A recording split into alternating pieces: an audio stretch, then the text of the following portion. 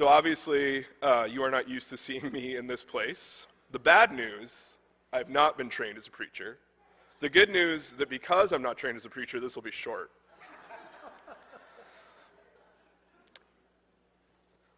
Blessed are you when people hate you, when they exclude you and insult you, and reject your name as evil because of the Son of Man.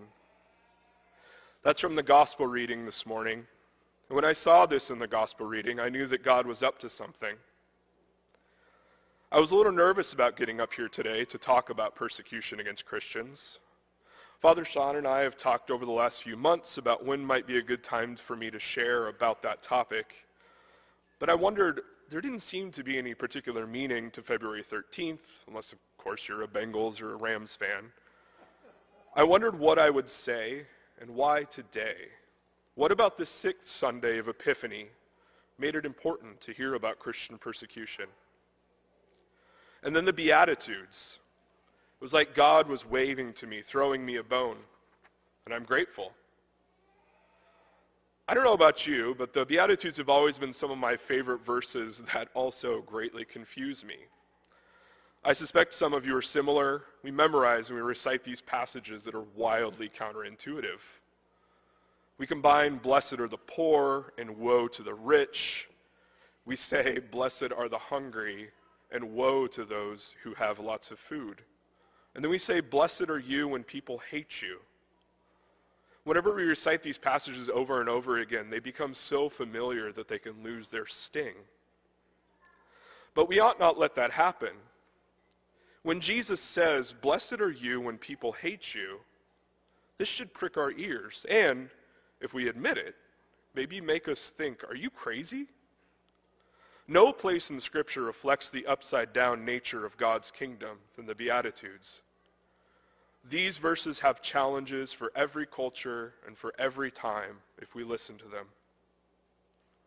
Sometimes it's tempting to think about some of these verses as, well, that's a nice thought for when I die or when Christ returns.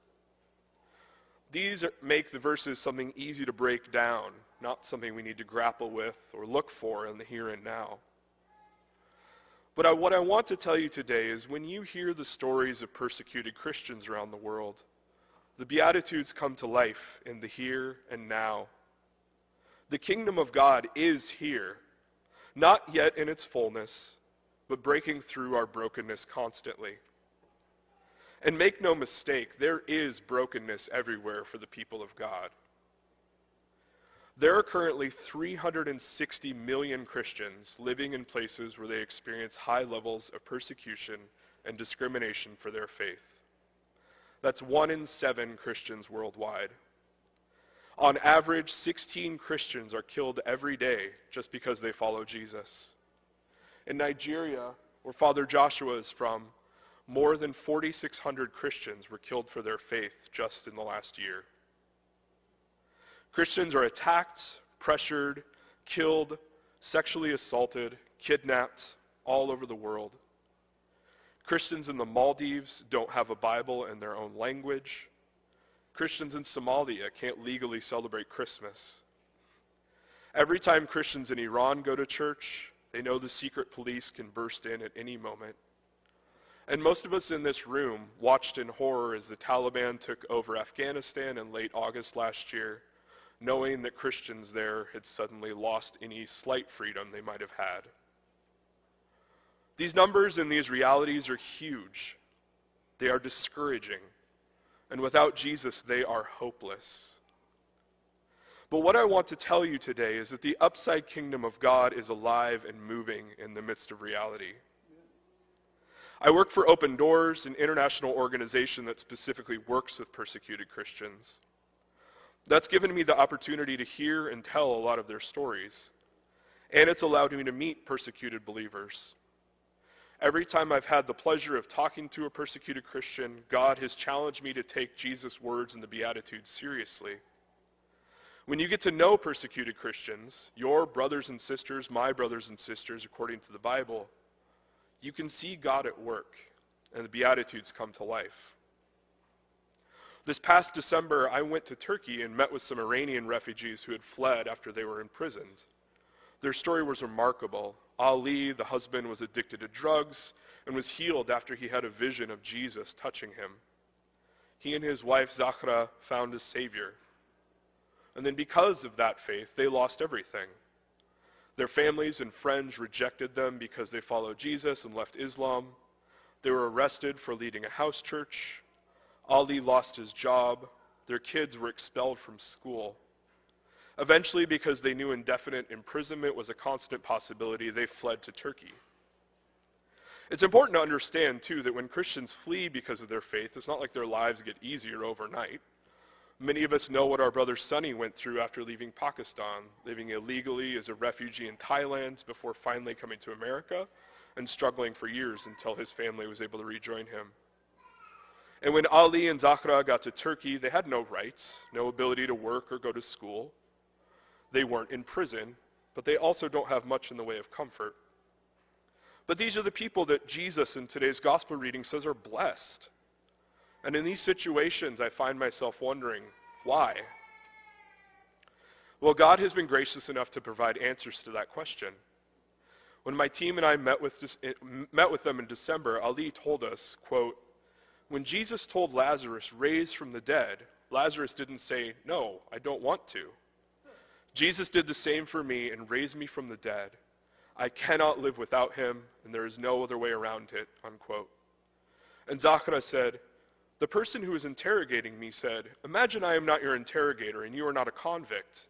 If you could go back knowing all this that would happen, would you pick Jesus again?' And I said, 'Yes.'" This happens over and over again. I met a woman in Vietnam who lost her kids because she chose Jesus. She doesn't know how to read. She can't read the Bible.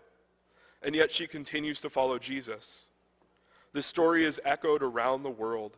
Christians who lack many of the educational tools and books or training we take for granted, and yet whose faith often puts mine to shame. Persecuted Christians show us that choosing Jesus is not some intellectual exercise. Maybe Jesus said that these brothers and sisters are blessed because of this. His power and his love are not nice ideas to persecuted Christians.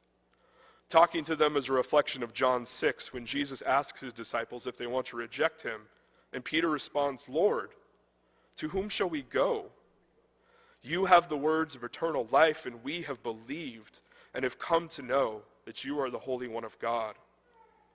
What a blessing it is to have that assurance, even among the brokenness. Persecuted Christians are not superheroes. I don't want to make it sound like that. But I think one of the power of having a global body of Christ, these brothers and sisters living in other places, having these experiences is that we can learn and grow in our own faith and grow their faith as well. And this is what I want to leave you with today. When you take the time to learn the stories of your persecuted family, you have the opportunity to see God at work in ways that will challenge you and probably blow your mind.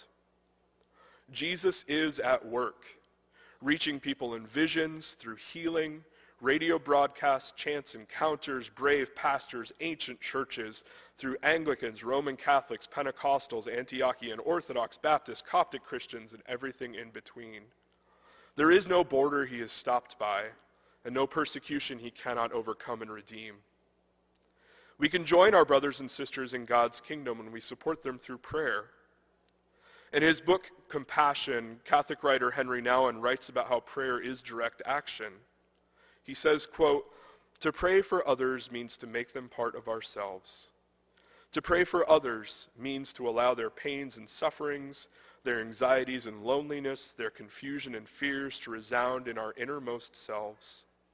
To pray, therefore, is to become those for whom we pray. We bring before God those who suffer not merely over there, not simply long ago, but here and now in our innermost selves." And if I may be bold enough to add to Nouwen's words, through the Holy Spirit, when we pray, we also rejoice with our persecuted brothers and sisters when they rejoice. Frankly, I do not always understand why persecuted Christians continue to follow Jesus.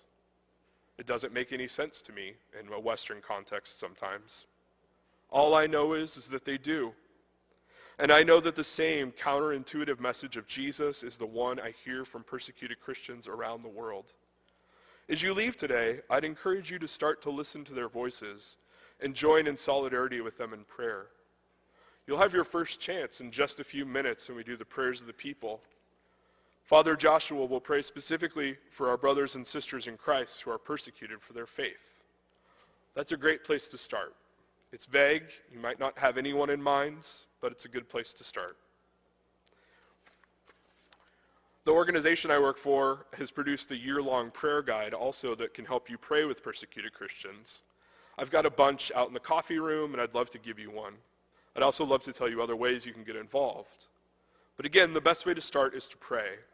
After the service, I'm sure Father Joshua wouldn't mind if you ask him how you can pray with Christians in Nigeria. The next time you see Sunny, you can ask for Christians how you can pray for Christians in Pakistan. You can get to know our refugee neighbors across the Cleveland area and find out, how is God at work among his people there, and how can we be a part of it? The kingdom of God is not fully here, not until Jesus comes back and brings heaven to earth, perfectly restoring God's creation with him. This is why we talk about Jesus' kingdom as the already and not yet. But persecuted Christians remind us that the upside-down kingdom of heaven is also already here. In this reality, they are blessed, and we have much to learn. I hope we all have the courage to do so. In the name of the Father, the Son, and the Holy Spirit. Amen.